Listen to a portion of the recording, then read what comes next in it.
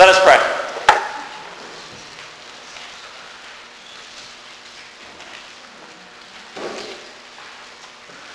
Dear Lord, you've gathered us together on this beautiful spring day for the purpose of worship, so that your name may be glorified, the name above all names.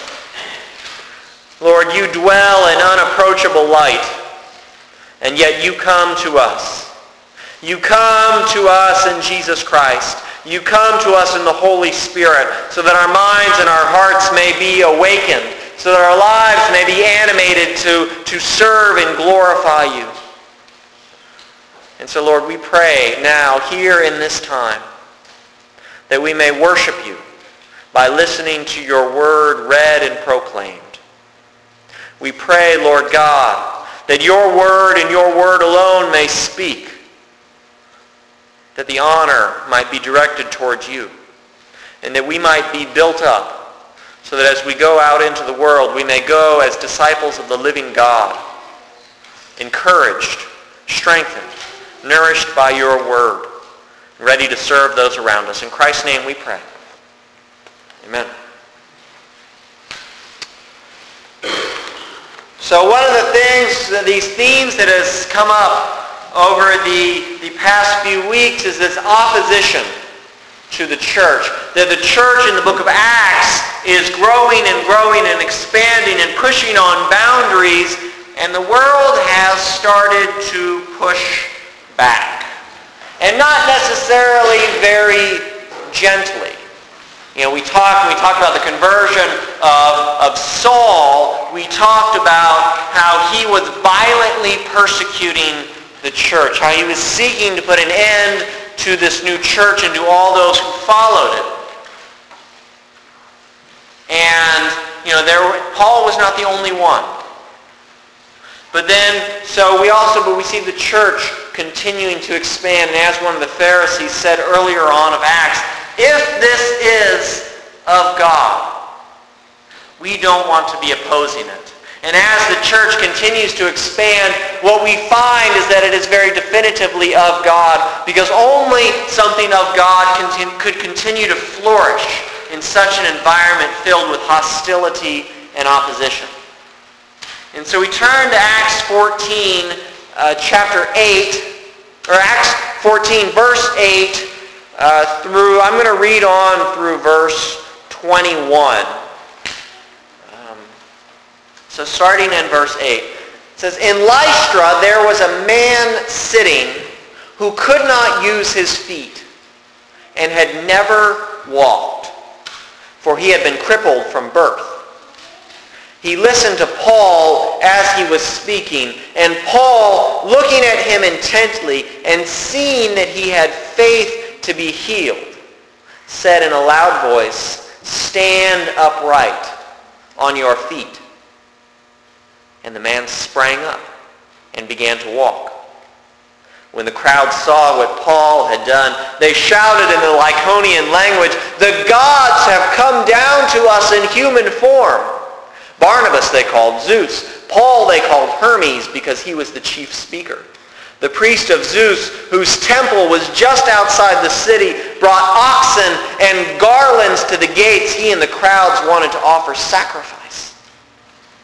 When the apostles Barnabas and Paul heard of it, they tore their clothes and rushed out into the crowds, shouting, 'Friends, why are you doing this? We are mortals, just like you.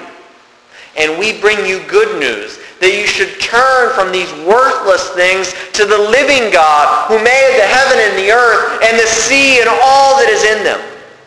In past generations, he allowed all the nations to follow their own ways. Yet he has not left himself without a witness in doing good, giving you rains from heaven and fruitful seasons, and filling you with food and your hearts with joy. Even with these words, they scarcely restrained the crowds from offering sacrifice to them. But Jews came there from Antioch and Iconium and won over the crowds. Then they stoned Paul and dragged him out of the city, supposing that he was dead. But when the disciples surrounded them, he got up and went into the city. The next day he went on with Barnabas to Derbe. After they had proclaimed the good news to that city and had made many disciples,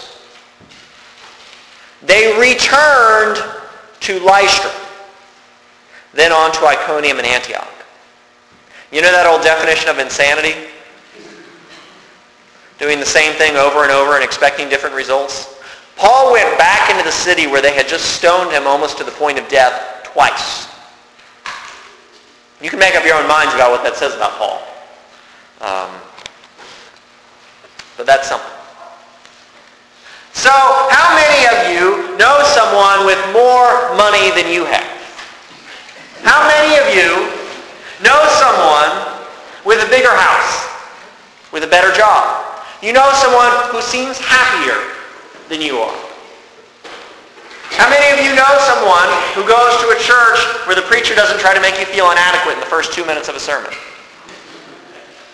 The point of all of this is that if you want to be number one in a certain category in the world, we've all probably got some work to do, right? If we want to achieve and be the best or the most of something in the world, we all have someone ahead of us. So in advertising, the world of advertising is a great reminder of our inadequacies, right? Someone out there has this product or this system that if you purchase it for the low price of $19.99 plus shipping and handling, they can help you achieve status in certain areas of your life that you could not do without this product. You want a bigger house? You want to be more attractive? My email spam filter is filled with emails offering to help me achieve the best at whatever it is that I may want to be the best in. So again, why start out with this? I think it is very important to think about our sense of self and what it is that creates our understanding of who we are, of how we think about ourselves. It is my hope that in the last 6.5 years that I've been here, that you've heard me emphasizing the fact that you are a child of God, that you are uniquely handcrafted, designed by the one who created the universe, that he created you in the image of God, and that he loves you uniquely, passionately, just as you are. That we worship a God who lavishes his love on all his creations. I hope that if you hear nothing else, that you hear that and that you have heard that message over and over again, that God loves you. We have this inherent dignity within ourselves because of who made us. And because of his love for us, because we are made in the image of God, not because of what we have done, what we have achieved, or what we have failed to do. It is a massive distinction that we in the church make and we emphasize, but once we leave the church, that often flips and the reverse is true. When you think about it, if you meet someone else, what's the first question they ask you once they learn your name? What do you do? Right? There is that label that is put upon us, and once we learn what someone does, there's this part of our mind that instantly makes judgments about them based on what it is that they do. We make judgments about people based on all sorts of things.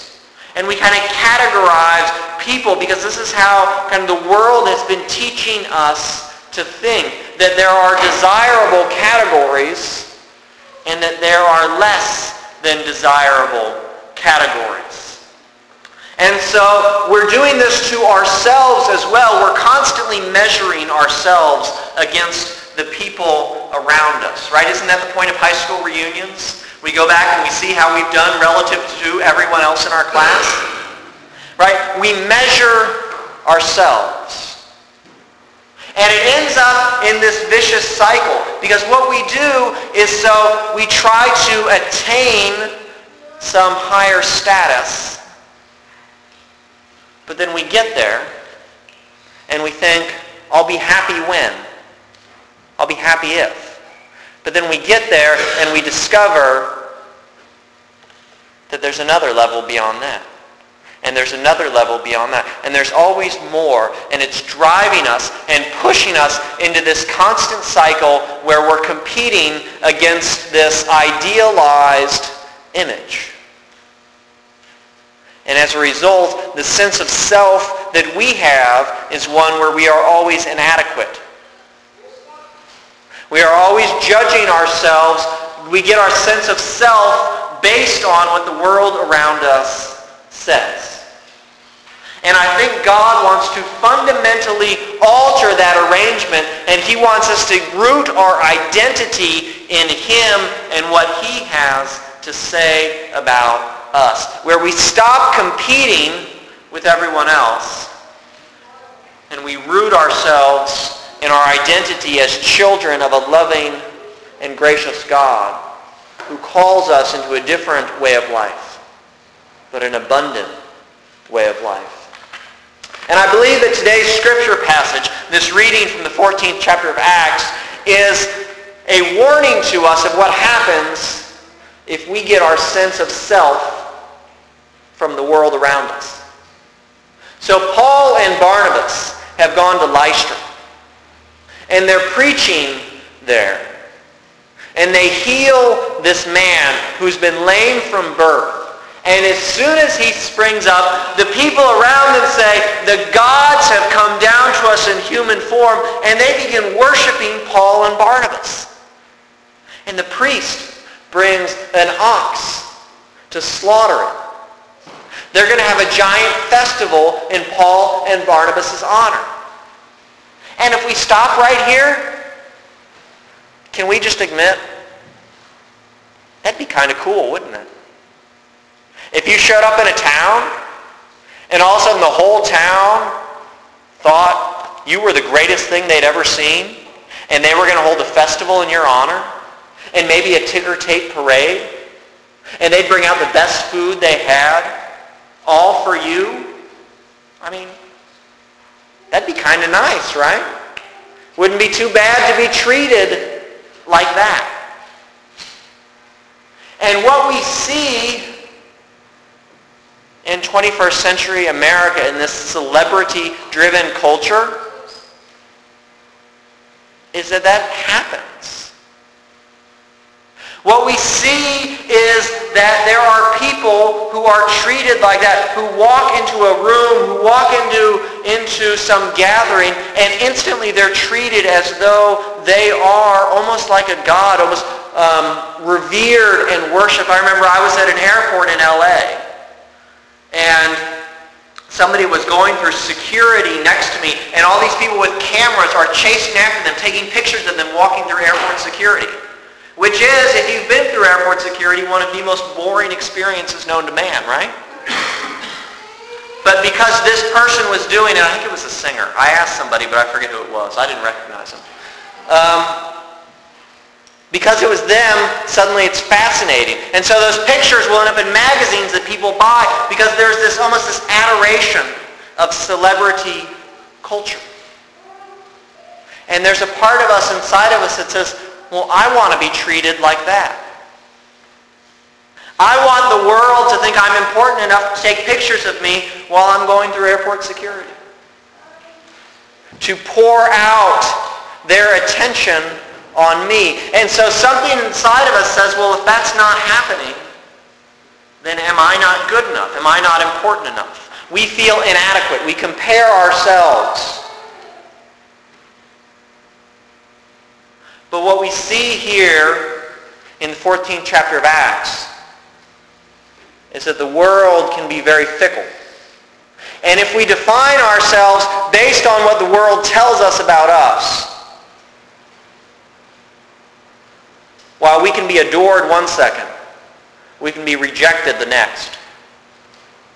So in verse 18, Paul and Barnabas can scarcely restrain the crowds from offering a sacrifice in their honor.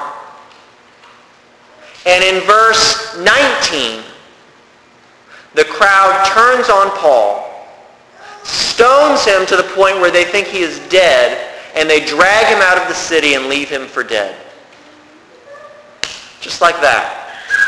The crowd turns against him. They reject him, and they move on to something else. And so what we find is if we allow the world to define our sense of self, just as it can make us feel good about ourselves, it can reject us in the very next moment. The crowds can be so fickle. This is the same thing we see at the end of the Gospels when Jesus, crowds of thousands had gathered around to hear him teach one day, and not long after they're shouting out, "Crucify him, crucify him." If we get our sense of self from the world around us, we're in danger. But if we allow ourselves to identify primarily with the fact that we are children of God, that we are made in the image of God, that God loves us and wants to redeem us, then our sense of self is grounded in something so concrete that the world cannot take that away from us. And that's what we see in Paul. Paul is so certain of God's love and God's call on his life that he is not afraid to stand up and walk right back into the city where they just tried to kill him. Because he has such trust in God. And what the world does not give him anxiety or fear. And then Paul leaves and Paul comes back because he is not afraid. And this is what we find. When we root ourselves in God, we have no reason to be afraid. Because we can be confident in who God is. We can be confident that the Lord has called us and that he loves us and that he has redeemed us and that nothing shall separate us from the love of God. I want to read a few things from the end of Isaiah. Because what we're talking about is God's love satisfying us. If we believe that God's love satisfies us, then we don't have a need to find satisfaction anywhere else.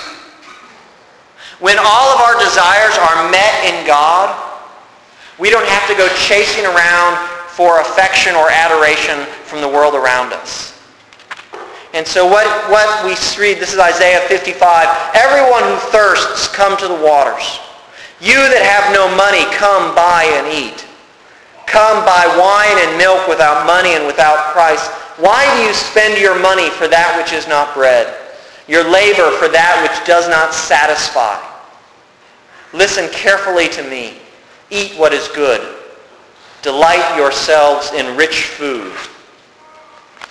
This is Isaiah 58. It says, "If you offer your food to the hungry and satisfy the needs of the afflicted, then your light shall rise in the darkness, your gloom be like the noonday. The Lord will guide you continually and satisfy your needs in parched places, and make your bones strong, and you shall be like a watered garden, like a spring of water, whose waters never fail. Your ancient ruins shall be rebuilt. You shall raise up the foundations of many generations." So God is offering to satisfy our needs. And so if we turn to him and let him do that, then we're not depending on the fickle world around us to tell us who we are. Then we're not competing with people around us to be better, to be best. When we root ourselves in God and let our identity be defined by the fact that we are enough because he has made us and because he has claimed us, all those voices that tell us to compete are drowned out. God loves you. God died for you on a cross, and God rose from the dead so that you may be raised with him in eternal life. That is enough. That is enough. Let us pray. Gracious and holy Lord, we pray that you may quiet within us all those voices that tell us we are inadequate, that tell us we are not good enough, that tell us we need to keep up with the world around us. Lord, may we listen to you. May we listen to the call of Scripture that tells us you love us because you made us, that tell us you love us because you created us, that tell us you love us because we are yours and you have purchased us back from the land of sin and death. May that be how we identify ourselves as children of the living God who have been claimed and redeemed by Jesus Christ, our Lord and our Savior. May we root ourselves in you. In Christ's name we pray. Amen.